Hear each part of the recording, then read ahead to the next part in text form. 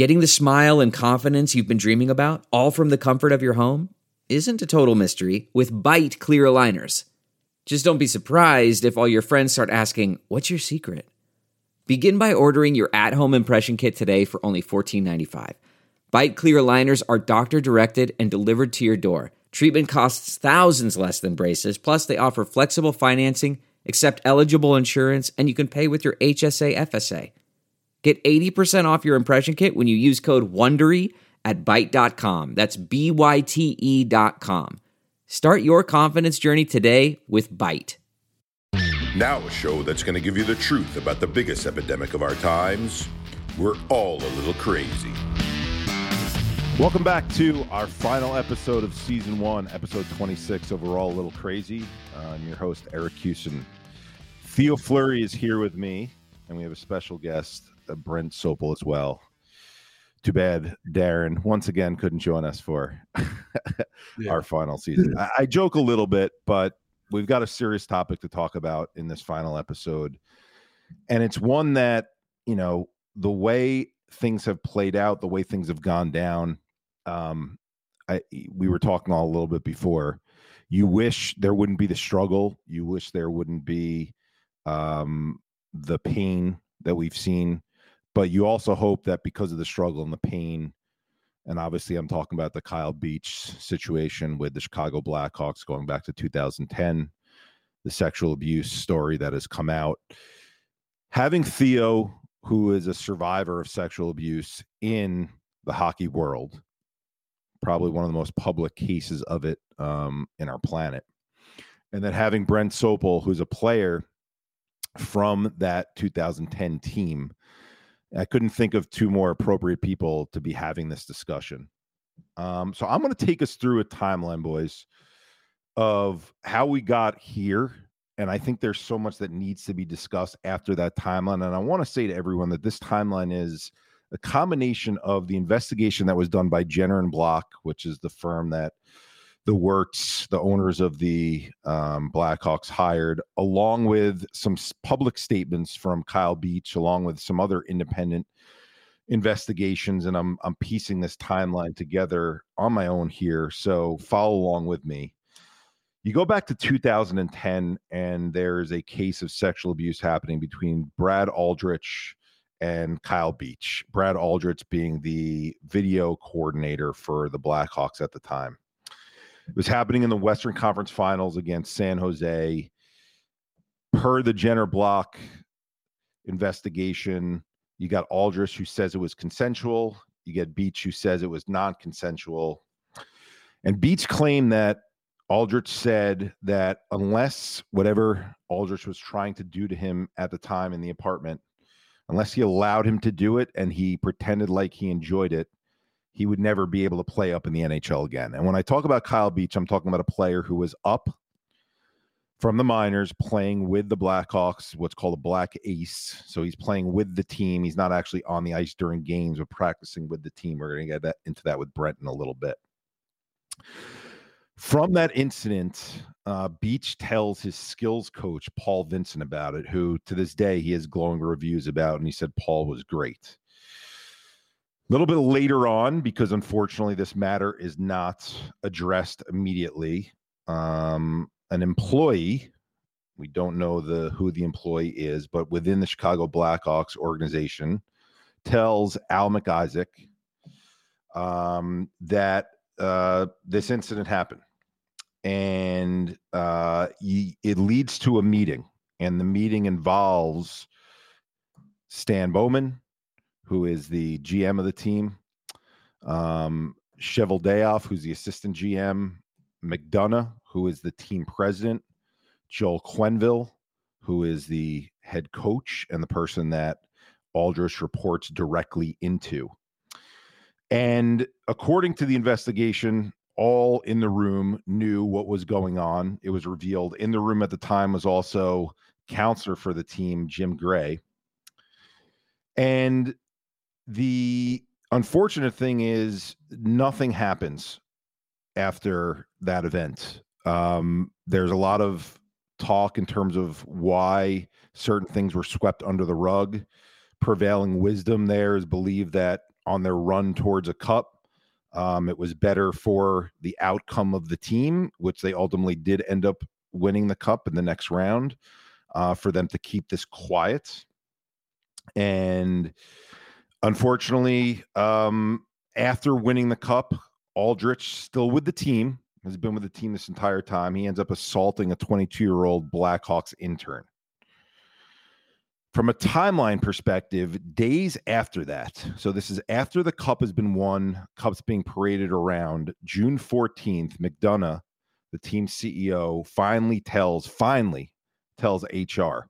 So this is up near a month after the initial event actually happened with Beach. He tells his HR department, and the HR department meets with Kyle Beach and gives him an option of either there being an investigation into what happened or stepping down. Something we have to come back to, because was that the proper way to handle that at that time, even with the HR department? And you have Aldrich, who decides to step down. Okay, now here's where I'm filling in outside of the Jenner block. You have Beach's agent, Gurney, who in 2011 both phones and emails the head of the NHLPA, Donald Fear, telling him that Aldrich, who's now working with the USA Hockey under-18 women's team, that they have a sexual predator who is working with them right now and that they should notify USA Hockey. And according to what we have read from Fear's take on it, this is back with Jenner Block, that a doctor within the NHLPA, and we believe the doctor that he's referring to is Dr. Shaw, Dr. Brian Shaw, was notified of this. Fear does not say, I notified Shaw. Fear says a doctor was notified, in which case nothing took place. I know when we get to you, Brent, in a second, you've spoken with Kyle recently, and you, amongst other players I've spoken with, Theo's spoken with, have said that after that conversation that Beach had, that his agent had with the Players Association, he was dropped. 9 years, wasn't spoken to, wasn't offered counseling.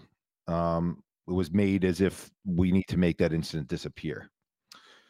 Fall of 2012, this one's not getting as much play as it should. You have Aldrich gets hired. Now, keep in mind, he has not been called out publicly as a sexual predator at this point. There's been no investigations launched against him. He was just given the opportunity to step down from the Blackhawks. He's the director of hockey ops for Miami of Ohio, and he assaults both a student and a hockey camp intern. And Miami of Ohio actually has confirmed that. Then you have 2013, Beach is a volunteer, and he assaults in a post-game party a student in Michigan. He's sentenced to jail, and he's sentenced to register as a sex offender. Fast forward all the way, and yes, we're going this far, to June of 2021, and the Wirtz, owners of the Chicago Blackhawks, launch an investigation. Now, we should note that while that happened in June of 2021, recently word has come out now that the Blackhawks organization notified the NHL league office that there was some questions as to whether or not there was some kind of sexual abuse that had gone on in 2010. They notified them that in December of 2020, but told them it's no big deal. Not much will come from this. Now, after all this has come to light, after we've seen the interview with Kyle Beach, you have Stan Bowman, who stepped down from the Blackhawks. You've got a number of other members of that organization who stepped down. We'll get into that, Brent. Stan has also stepped down as GM of USA Hockey for the Olympics. You've got Joel Quenneville, who was asked to step down as head coach of the Florida Panthers, my former team, after an incredible start that they went out to. And I don't think wins and losses play into here. So I think that was the right decision, though I shouldn't be giving opinions in here. So Cheveldayoff still employed in his position. And I think what is interesting and is a starting point for all of us to start off with right now is I saw statements coming from Bettman, and he's making a distinction between who was a senior staff member at the time and knew and should be held accountable versus who was not a senior staff member and was beneath. And therefore, even though McDonough did not act on all the information he was given, there's only certain people being held accountable, certain people at a senior staff level that didn't do anything in that case, and others who technically are, I don't want to say skating free, because court of public opinion is certainly in play here.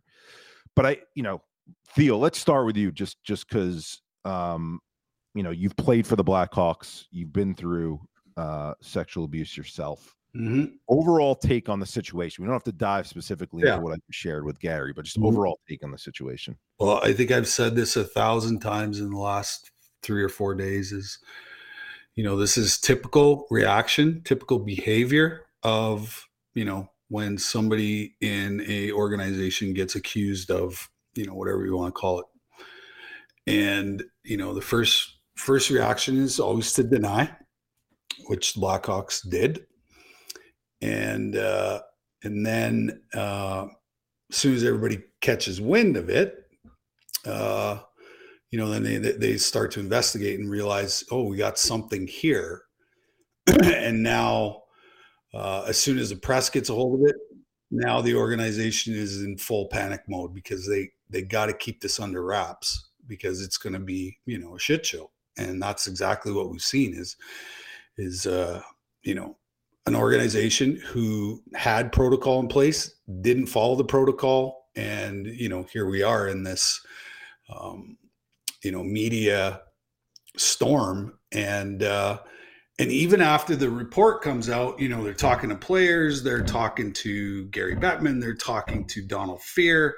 And all of a sudden the story doesn't make sense, which means that, you all knew, because I've been involved in lots of these cases before, and this is typical of how they're handled, most of the time. And it's really unfortunate. And this could have been completely done a way better way, right? Because as soon as Kyle made the accusation, filed the complaint, they should have went to the video guy and suspended him immediately pending an investigation, right? And if they can hide a sexual assault case within the organization, they can hide that they've suspended the video coach. So Theo, when you say deny, and I want you to answer this and then have Brent chime in. I would add to that being an observer of this. Now, you're an expert in this field because of what you've been through, but I would add to not just deny, I would say there's another word for it or phrase for it, which is push off. Yep. And find a way, not necessarily say it didn't happen, but to say, not mine, not my issue, or here's how we can handle it, that it can still be handled, but that it doesn't take on as much significance in the media, et cetera, as it potentially could. Yeah. And, these guys are getting ready to go to the Stanley Cup Finals. Can you imagine if, something like that, got out at that time? It would have been difficult to manage all of that, and stay focused. So I get the reason why they did what they did, human nature. Unfortunately, you don't always make the best choices and the best decisions. And, we're now seeing the consequences of what happens when you don't deal with something like this immediately. And we're going to talk about what dealing with it immediately would entail, because what has been discussed so far has not been processed and what should be done moving forward. So Brent, your take, again, I know it's a very general question, but just you've spoken with Kyle, you had your own run-in with being open about what you knew when other players weren't ready to be open or willing to be open, whatever word we want to use for it. Where are you at right now? I'm in Chicago right now. Well, thank you for breaking the ice. Well, you know, it's because it's a sad situation. You know, we were talking before. I cried when I watched Kyle talk. And Theron, you said it, the PTSD. Just you just see written all over. You can hear it in his voice. No human being. This is bigger than hockey. This is bigger than the four major sports. This is the world. It happens in corporate America.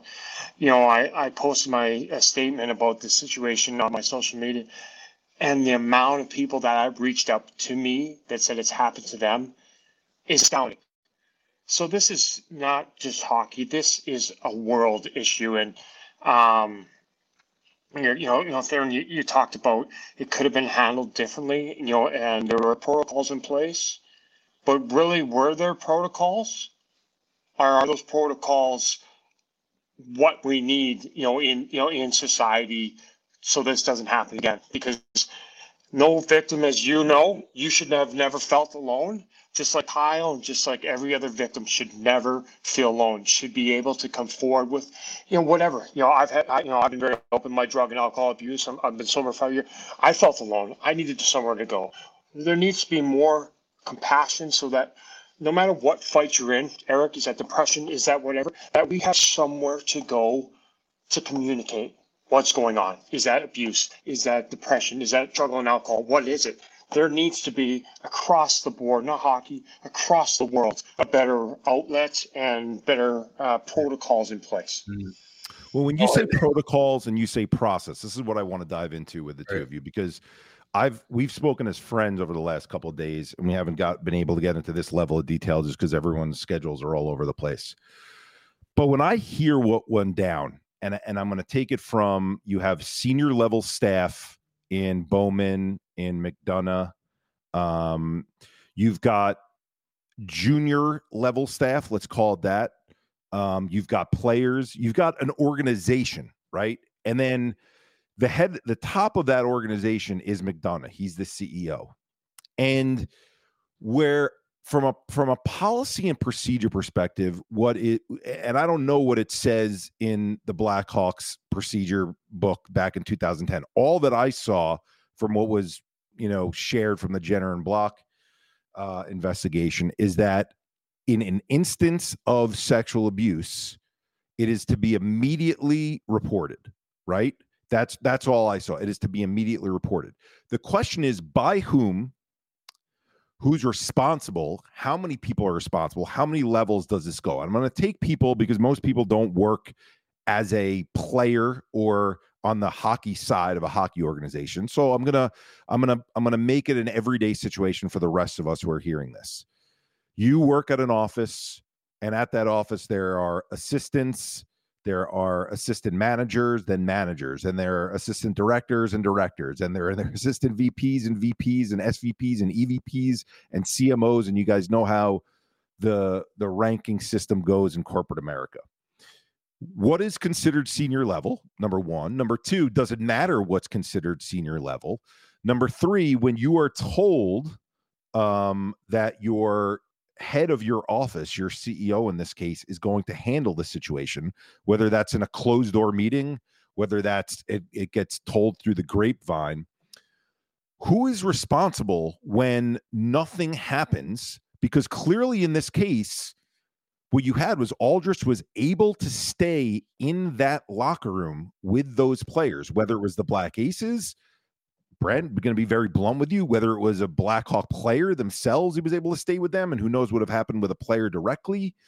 He's able to stay in that locker room for the Stanley Cup Finals and all the way through the Stanley Cup Finals, then even the parade and all the other celebrations that go along with that, until McDonough finally brings it up to HR. And I think from a policy perspective, I mean, take us, maybe Brent, for you, take us the inside of it. Like, why is there this breakdown? And you don't know the answer, but let's guess to it. Why is this breakdown of when the CEO doesn't fulfill their responsibilities of reporting? Who is responsible? Is it everyone who knows? And should everyone who knows be responsible for calling it out at that point? Yeah. We talked about this happened in the Western Conference Final. John McDonough put winning over everything, because Theron talked about it. If you removed him from the locker room, there was going to be questions. Now, do you keep it quiet enough so the media doesn't find out? Now, you've got an opportunity to win something that the Blackhawks at that point in time hadn't won in 49 years. And that was his only focus on that. So, I mean, when you're told, again, it's not the CEO for me, it's a father. He's a father. When the father says to you, I'm a father, I'm a grandfather, it's going to get handled and taken care of, you believe it. Because this isn't something that you sweep up the rug, like it's the Christmas tree with all the thorns are underneath and you sweep them. No, this is a life. But money and winning was put ahead of a life. And so I think that's coming to light right now. And I guess, Theo, maybe your situation happened to you when you were 16 years old, when you were a teenager. It happened to you, not in the guise of an NHL locker room. When you see the rest of the staff in there and what you know about sexual abuse generally, you could name names if you want. You could just talk about positions and levels if you want, Theo. But Brent called him a father. The father figure, he said, you expect the father figure to take care of it. He didn't take care of it. So who is responsible for taking care of it at that point? Like, I don't know that I know the answer. So I don't want anyone hearing this thinking that I'm feeding you guys lines and we haven't discussed what the right line is. I just see Gary's statement and I see senior level staff versus Cheval Dayoff as an example, not senior level staff at that point, assistant GM. Right. And I don't understand where the line of delineation comes where you say, go ahead, Theo. So honesty is always the best policy. Okay. And through this whole ordeal that's happened this week, nobody has stepped forward and said, you know what? We fucked up here. We fucked up. And there's lots of mitigating factors as to why we did it, but we did it. Okay.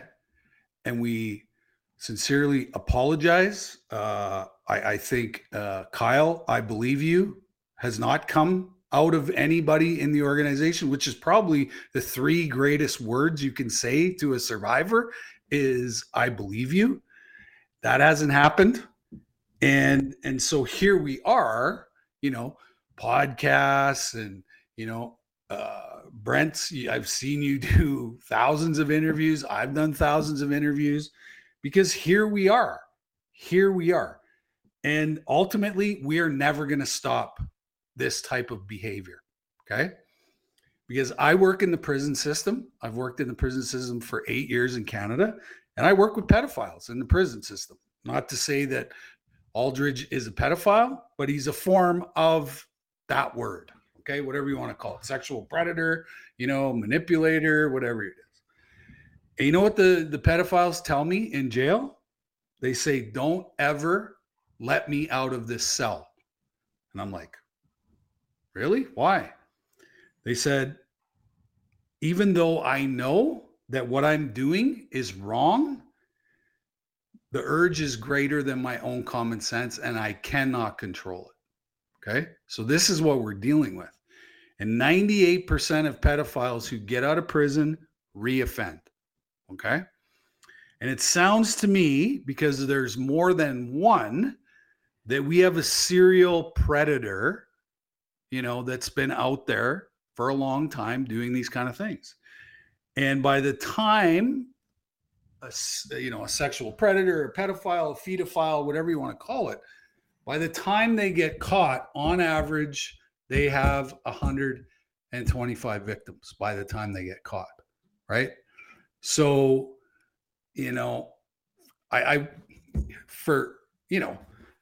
The NHL, man. If I didn't have the NHL, I wouldn't have everything I have today.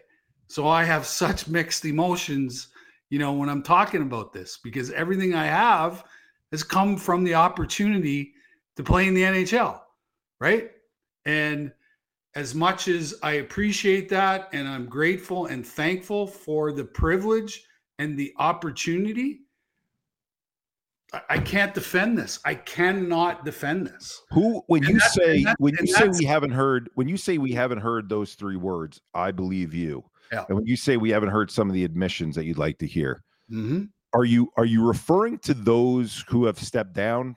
Are you referring to those still in anybody in the organization? Well, I want to start there though. But the microphone and say, you know what, I knew and I fucked up, and I am so let's start with the reasons why not, right? Because I don't know. To your point, you take a Quenneville, you take a Bowman, right?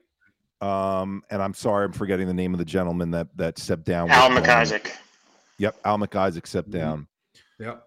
Like great hockey people. Like let's start with them. I mean, only because they're not currently working in a position, or is it because of if they want to work again, they'll have to come and interview through me with the league office, that they don't want to further implicate themselves by saying something like, we believe you and we fucked up when we could have done differently. I mean, what's wrong with telling the truth? Position. It happened. We all know it happened, right? We all know it happened, right? And according to Kyle, he went, right? Filed the complaint, right? Then it did its thing, right? It just moved through the organization, and here we are, 11 years later. All hell breaks loose. So you're telling me that you didn't know? Right. So Eric, let me ask you a question, because you're right. You and I haven't been in the corporate America and don't know the VPs and all the things you're saying. So what is normal protocol in corporate America? Because we were talking about protocols and what's right. So what is appropriate protocol in a corporate America? Because I don't know, because I haven't been in, to inform me so that we can elaborate on this. Okay, so I'm gonna reveal some stuff that is pretty candid. Is at the organizations I worked at, I don't remember ever having formal training on procedure. I know we had formal training on what constitutes, right, inappropriate behavior and what constitutes things like sexual abuse, but not what to do from a reporting perspective. And that's where I think from a policy and procedure perspective right now, we have a long way to go and an opportunity to make something positive out of something that's so awful right now. Yes. I'm asking the question out loud to the two of you, not because, again, it's a leading question, but because I don't know the answer to it. And if I was a mid-level manager at my office when I was working for the teams I worked for, and our CEO, got wind of something that we knew was taking place amongst, let's call it the interns, the associates, whatever it was. And we thought the CEO was taking care of it, but we saw that person who committed that crime continuing to walk around the office for days and weeks afterwards. Who is responsible? And I don't know the answer to that question, because you do feel like that person's a father to you, and like that person, I say that some people don't love necessarily their CEO, but meaning you look at them like the figure in the office that's supposed to take care of everything. But we're not. And let me say, when I said a father, he's actually a father. So he wasn't so let me clarify. He wasn't a father figure to me. He actually was a father. He had kids. So let me clarify that, that question. I asked Eric, I asked you, because we're talking a lot of people in corporate America. I didn't know that question. So I wanted to know what that actually meant to you. So that was news to me, so that this can turn into a positive, like we talked about. Absolutely. This policy needs to change. We're not talking hockey. We're talking the world.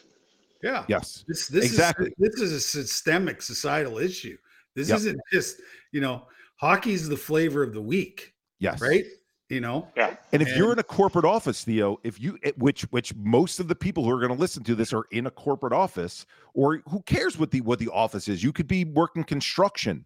We have to get some kind of rules and understanding in place that when an incident happens, if you know about it, the expectation is this. And whatever this is, that it doesn't matter what your level is, that you need to report by X and X a date or X amount of time that has passed since you see or know about that event, report it to the authorities, call 911, so that something can be done, so that what I read when I was going through the timeline of what happened in Miami of Ohio, forget that, even before that, what happened with the intern with the Blackhawks, what happened in his hometown in Michigan, does not continue to happen. And Theo, I'm sure there's many, when you're throwing the number out there, like 120 some odd victims, I'm sure there's victims out there of Aldrich. And I don't think, by the way, I'm not saying that I know this. I'm making an assumption based on what you just said, that there's victims out there that we don't know about.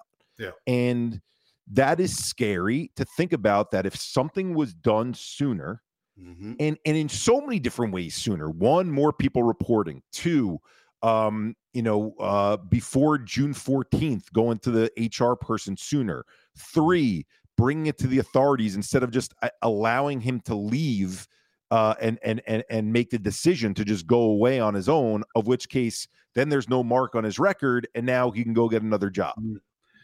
So let me ask you guys this question. Why are we so afraid of the word sex?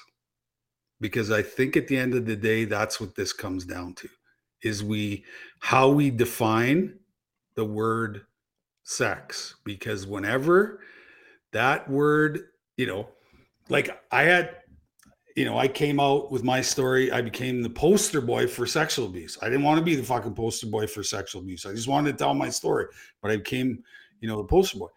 And so, getting the message out there, using that verbiage, sexual abuse victim, sexual abuse survivor, people just absolutely shut down whenever that word comes up, right?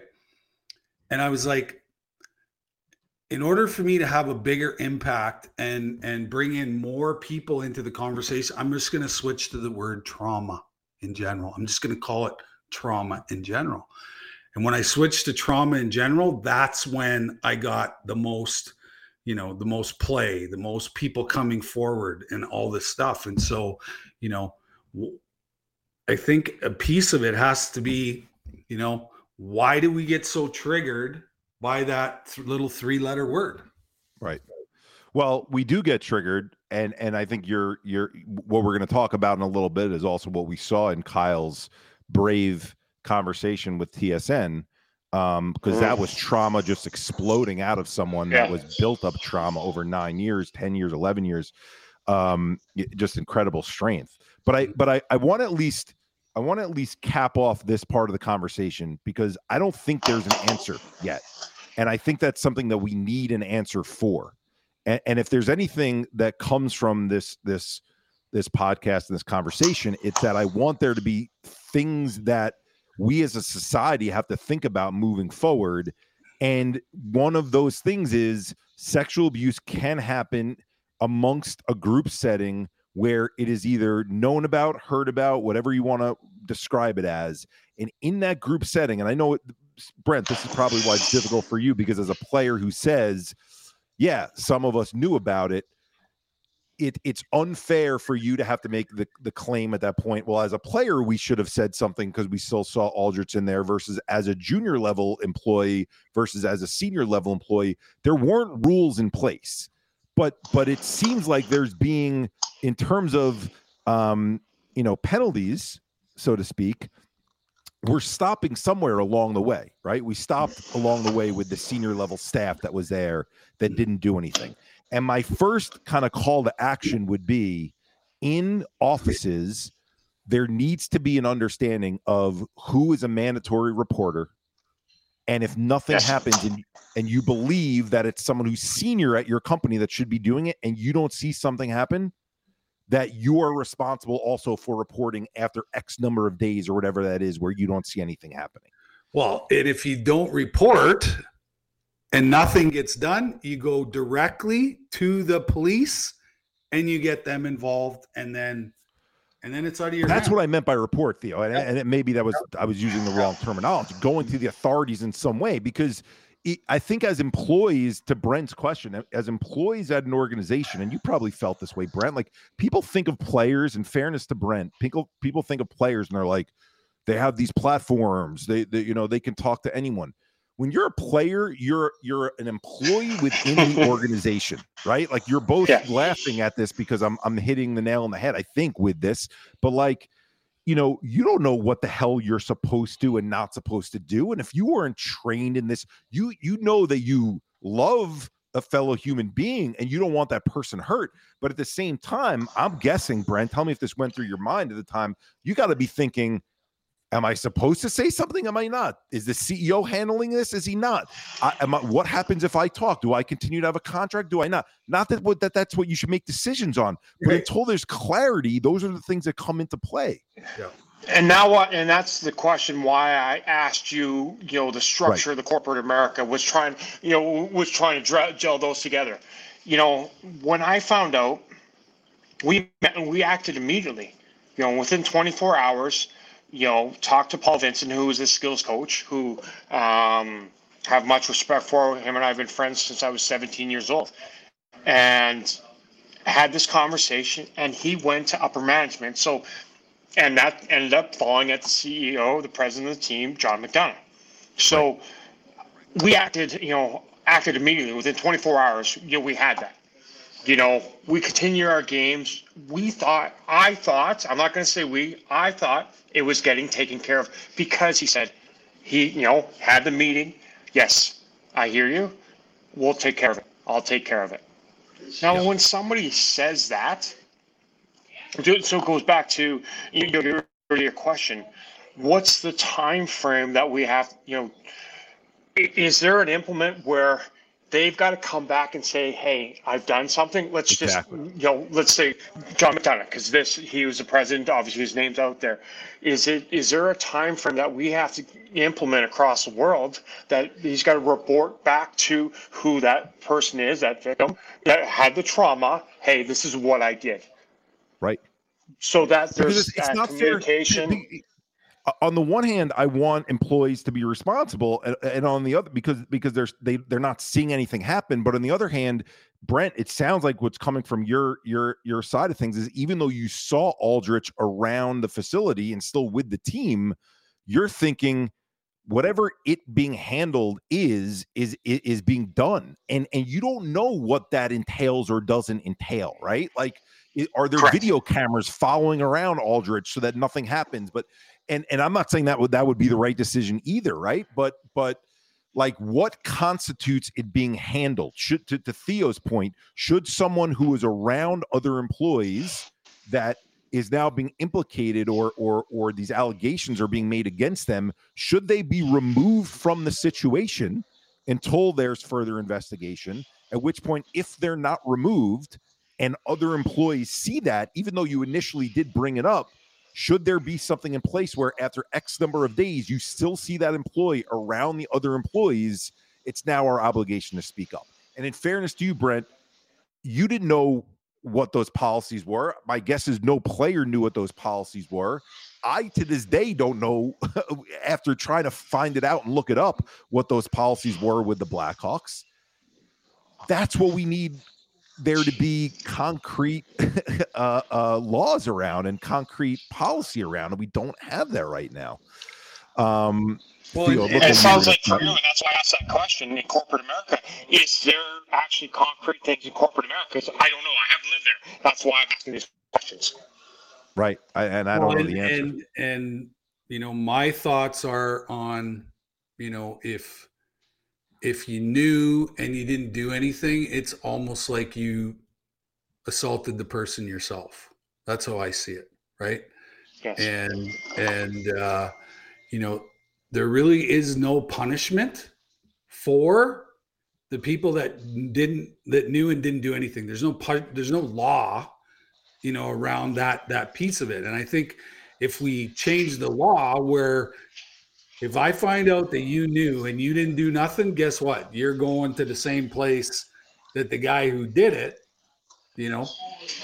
So right. And Theo, that needs to be clearly laid out is the problem. Because in Brent's case, in fairness to Cheveldayoff and in fairness to players, they have I'm assuming they have no idea at that point. And let's be honest, sexual abuse still not being talked about enough right now. You just brought up why that 3-letter word already people shy away from, certainly back in 2010, not being talked about enough. Yeah. And so you're in that situation.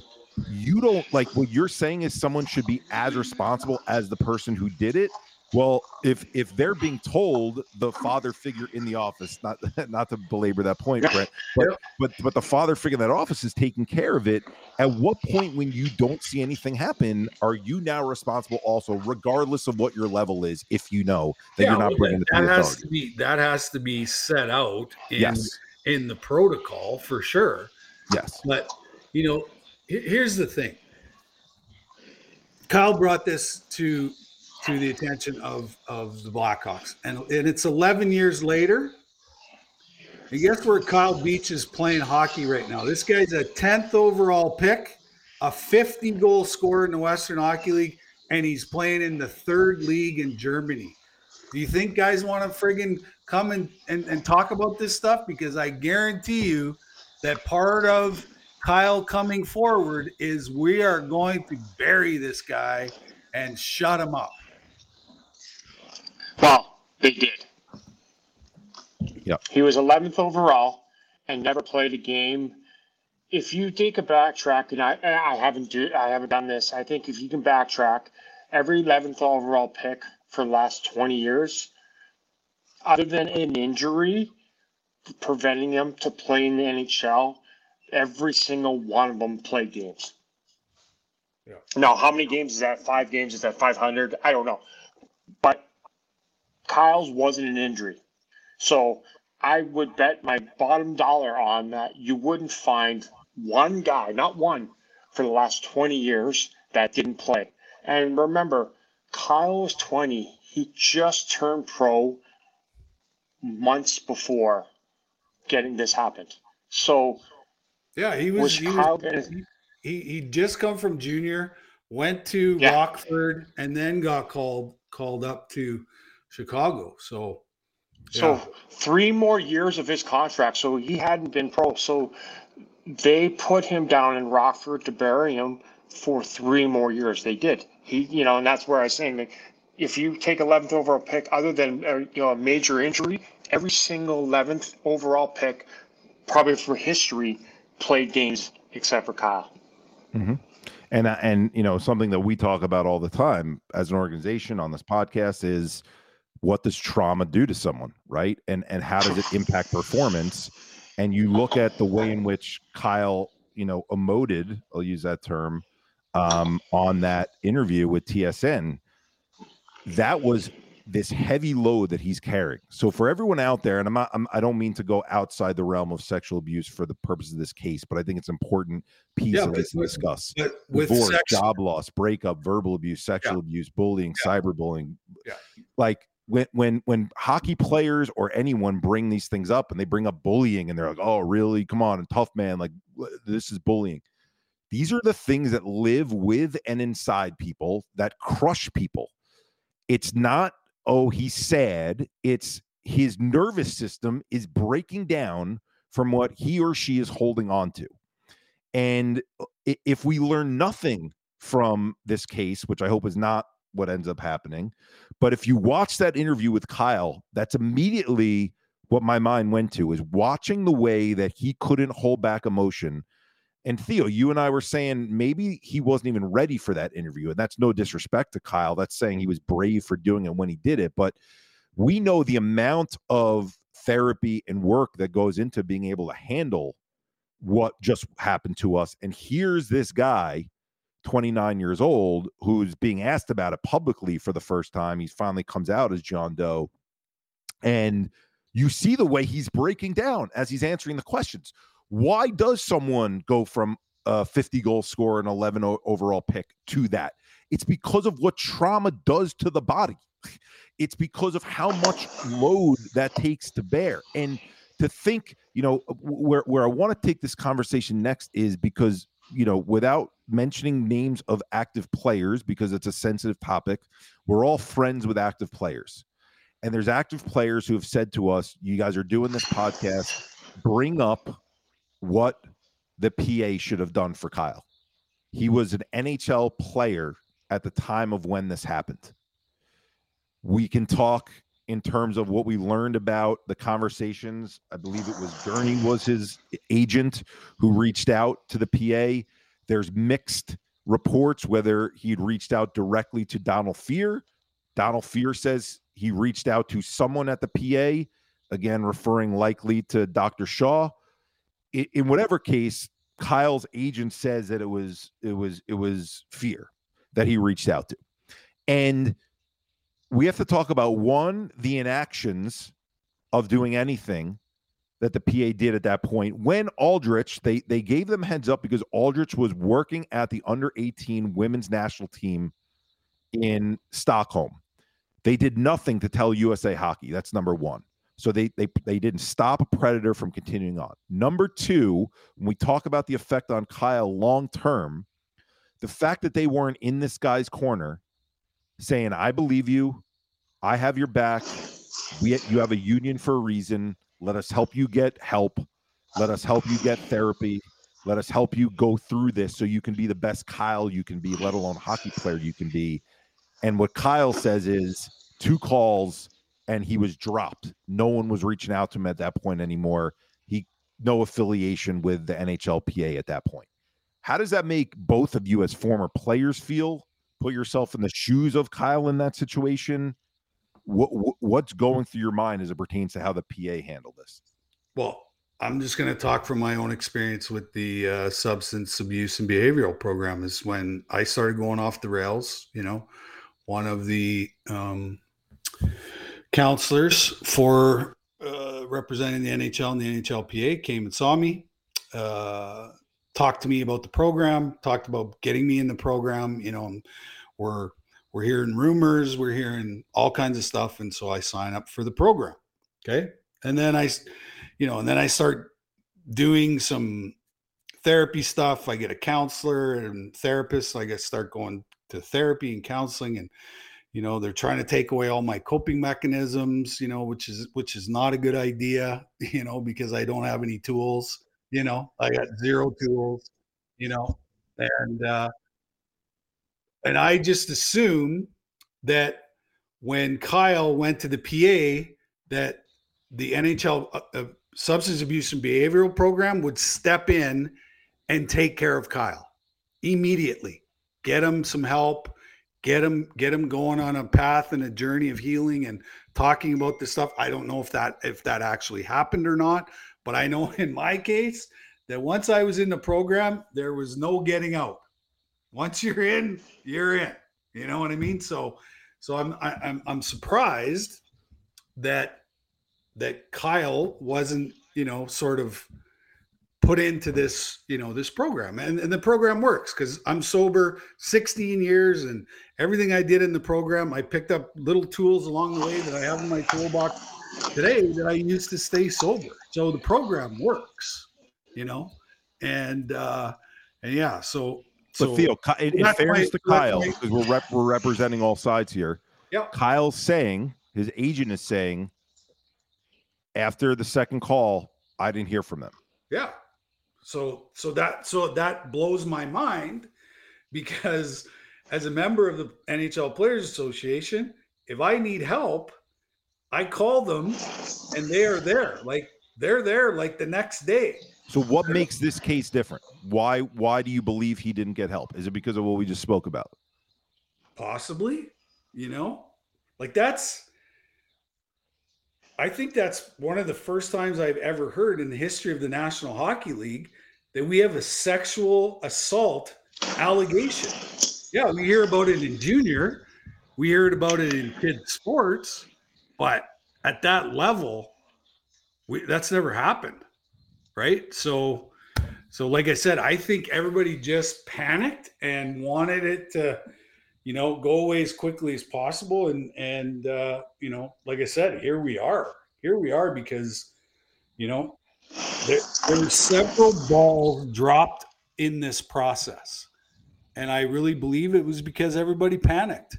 And it was I don't think the NHL ever thought in their wildest dreams that they would have to be dealing with a sexual allegation from a current player who's playing, who's a part of the team. So, all right, Brent, thinking of this from a PA perspective, the PA just had a call. We hear there were 80 players on the call. We hear that Fear is recommending an independent investigation into this on the PA side of things. The same way there was a investigation by the Wirtz into the Blackhawks organization.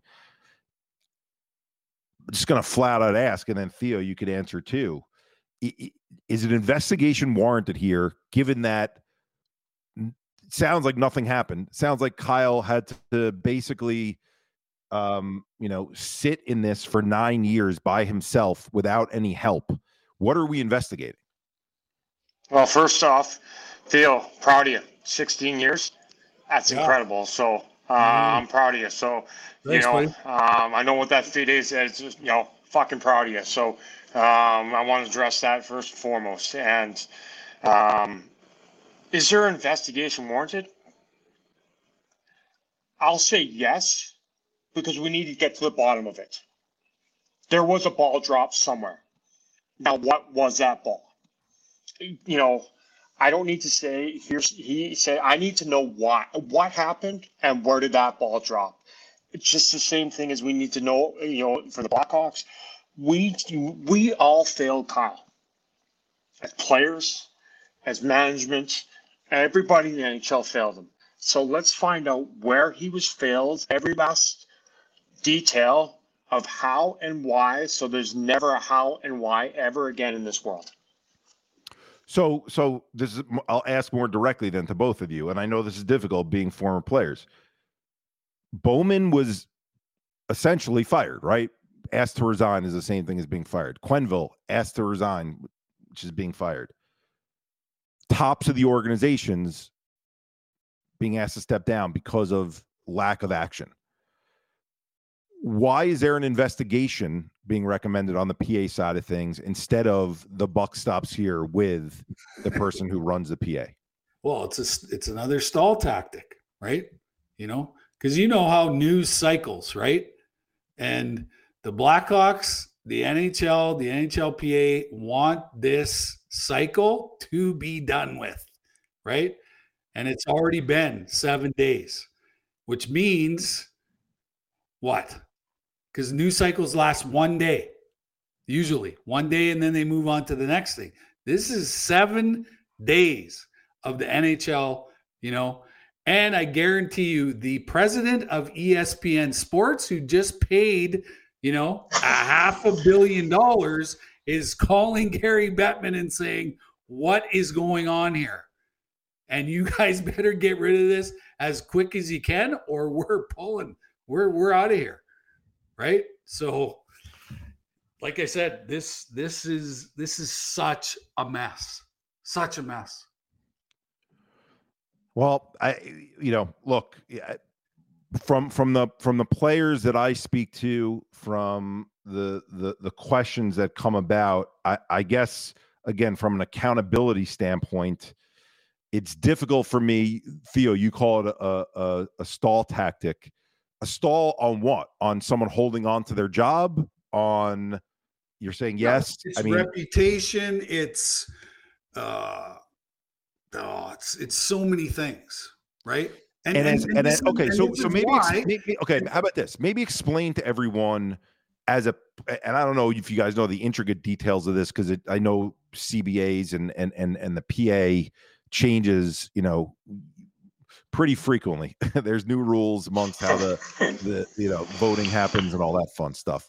But as an active player right now, and whether that active player played with you, we were talking about some former players before, played with you for 15 years in the league as a longtime veteran, or was Kyle Beach never got a chance to sniff playing a regular season game on, or even a playoff game on the NHL ice, but was a top pick and was up with the team?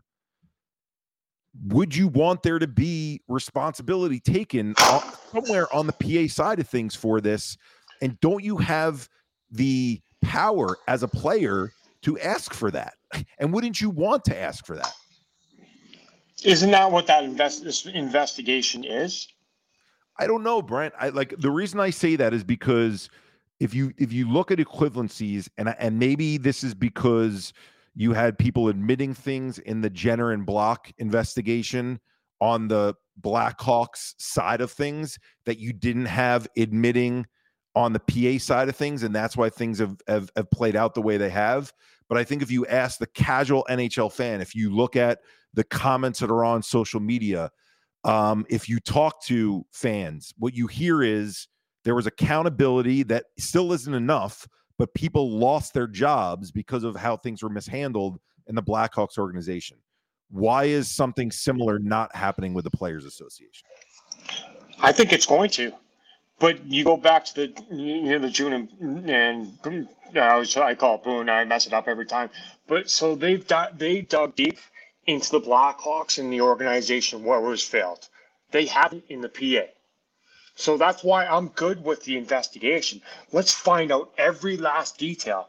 Because yes, Kyle Beach, I don't care if you played one game or 150,000 games. When you're a part of that NHLPA Players Association, you're a part of it. So Kyle was a top pick. This happened when he was there. He needed to be taken care of. As Theo just said, I know that I was taken care of and is shocked. So am I. So I want the full investigation on who had the conversation, what was the conversation, time frame. Let's find it all out, because that's the only way we're going to get the full details. And then action needs to be taken 100%. If Fear is wrong and gets fired in 3 weeks, all right, that's fine. But we can't miss any bits and pieces to this to make change. Yeah. I think, in fairness to what you just shared, for everyone else out there listening, and again, I continue to share that as someone who's trying to mediate this conversation or lead this conversation, and none of us, I know the three of us, in terms of how we look at situations that happen and we react to them as friends in society, no one is looking for someone to lose a job, to lose a livelihood just because. That's not the way that we operate. In fact, a lot of us are not fans of that type of culture.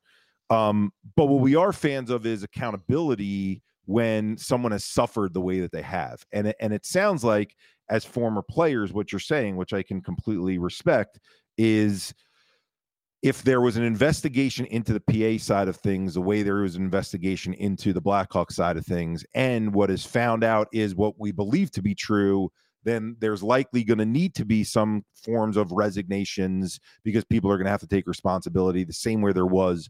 Now, not likely, there has to be. Yep. If those are the findings. Well, unless you don't believe Kyle, right? And when I say you, I don't mean you, Brent. I mean you, anyone listening to this.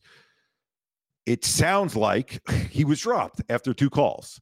And we know for a fact that Aldrich was not removed from that USA hockey team. And we know that there was a way for him to be able to get other jobs. So the ball was dropped somewhere in terms of that conversation. Who was responsible?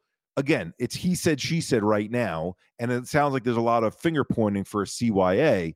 But I don't think anyone could argue that the ball was dropped on the PA side of things in some way. And we have to get to the bottom of that. Yeah. And it's the reporters of the world that picked up on this story. They're like, well, where's the NHLPA on this? We better get over there and start asking them questions, right? It's just the natural process of investigating the whole thing. Yeah, it happened in the Blackhawks organization, but the NHL and the NHLPA have a responsibility as well. And what does everybody want to know? What did you know? What did you know? That's all they want. Yeah. What did you know? Right? And at every turn, every reporter's getting, the word salad, right? They're getting it from, and like I said, the best thing that they could have done at the beginning of this was, we are so sorry. We completely messed this up. And we are so sorry to you, Kyle. And let me tell you, whatever you need from here on in on your own personal healing journey, we are in. We are all in on that. And that's all they had to do. That's all they had to do.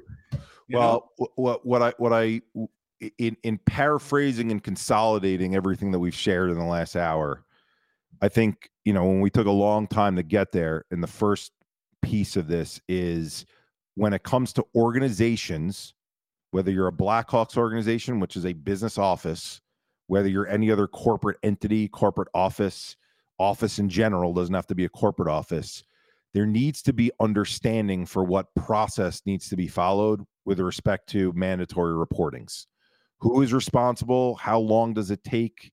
If you're being told it's being handled and you don't see something being handled, when are you now, who someone is in the know, responsible for then going to the authorities because you're not seeing anything taking place, because you're allowing someone who potentially puts others at risk to hang out around those people that they could be taken advantage of. And that's an important thing for us to make sure that there's changes on.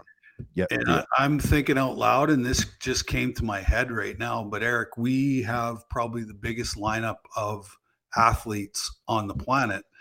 And, maybe we need to add an arm onto our organization. Mm-hmm. We advocate for victims and survivors. So as soon as we catch wind of the story, we have protocol in place where we go in and deal with the person who was injured, right?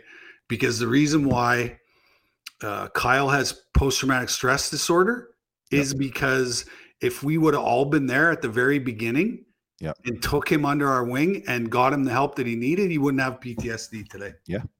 I mean, to you, it's a great suggestion. Even just on this podcast alone, people that we have relationships with have been open about sexual abuse situations that they've been in. Reggie Walker in the NFL, Amani McGee-Stafford in the WNBA. I mean, the unfortunate thing is this is not so uncommon. I introduced you to Jake Newton, who played in the Ducks organization for a while. Who Great has guy. a story.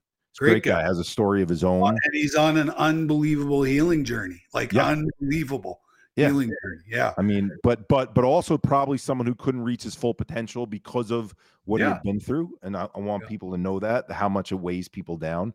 So we've got that aspect of it. We've got the aspect of it that publicly we need the people responsible. Again, I'm not just talking about the Blackhawks situation. I'm talking about in all situations to be able to say, I believe you and I'm sorry. And this is how we drop the ball. We need the people who, again, drop the ball or are responsible even before they drop the ball to be offering things like therapy, things like support, to be there for those who are victims and not to sweep things under the rug. And none of what I just shared happened in this situation. None of it. And to Theo's point, that's why we're here 7 days later and this is still being talked about. And you've got a 29-year-old who's playing in the third division in Germany. And that, but probably more important, and I think Kyle would say this as well, you have these victims from Miami of Ohio. You have these victims in Michigan. You have the intern from the Blackhawks and whoever else. And we need to have better process if we want this cycle to ever possibly end. We need to advocate, we need expectations, and we need to put this in place. So I can't thank you guys enough. I think that... Can I just say one thing, Eric? Is, I've been in the sexual abuse, rape, category for a long time. And, it is like a living rape. It's like a living murder, because when somebody violates you like that, like you lose a piece of your soul, you lose a piece of your spirit. And I'm telling you, I'm 16 years into sobriety and I'm telling you, it's still there, right? It's still there. And I have to fight every single day, mental illness. Some days my addiction kicks in and all that stuff. And it's a direct result of experiencing that kind of trauma. Unfortunately, Well, and Kyle has a long road ahead of him. Well, you brought up an important point that we didn't discuss, and I'll end on this because you share this with me all the time when it comes to sexual abuse. Is you have a lot of naysayers who say, "Well, Kyle's 6 foot something, 200 and something. How the hell did he allow?" Don't even go there. Video. When you use a power dynamic like that, and you hear what Kyle said is, "You're never going to make it to the NHL." And Theo, I'm sure you heard similar words from Graham. And you could be David and Goliath, right? And David can take advantage because there's a power dynamic difference there. And for anyone to think that there's the physical difference makes up for it, it does not. The mind is a powerful thing. Power is a powerful thing, not to be redundant. But so much came from this. I know that there's going to be players that hear this that are going to thank you for speaking up the way that you did. So I want to thank you. And what I hope comes from this is change. And I hope what comes from this is more conversation. And I think you're both brave for sharing the way that you have. I think you're both brave for being open in a situation that's considered sensitive. And on behalf of everyone, really want to thank you too. And we are going to close it for this final episode of season 1 of We're All a Little Crazy, brought to you by the hashtag Same Here Global Mental Health Movement. And we will look forward to seeing you in 2022 as we start off with a new season. Thanks. You just heard We're All a Little Crazy, brought to you by the hashtag Same Here Global Mental Health Movement and the Hockey Podcast Network.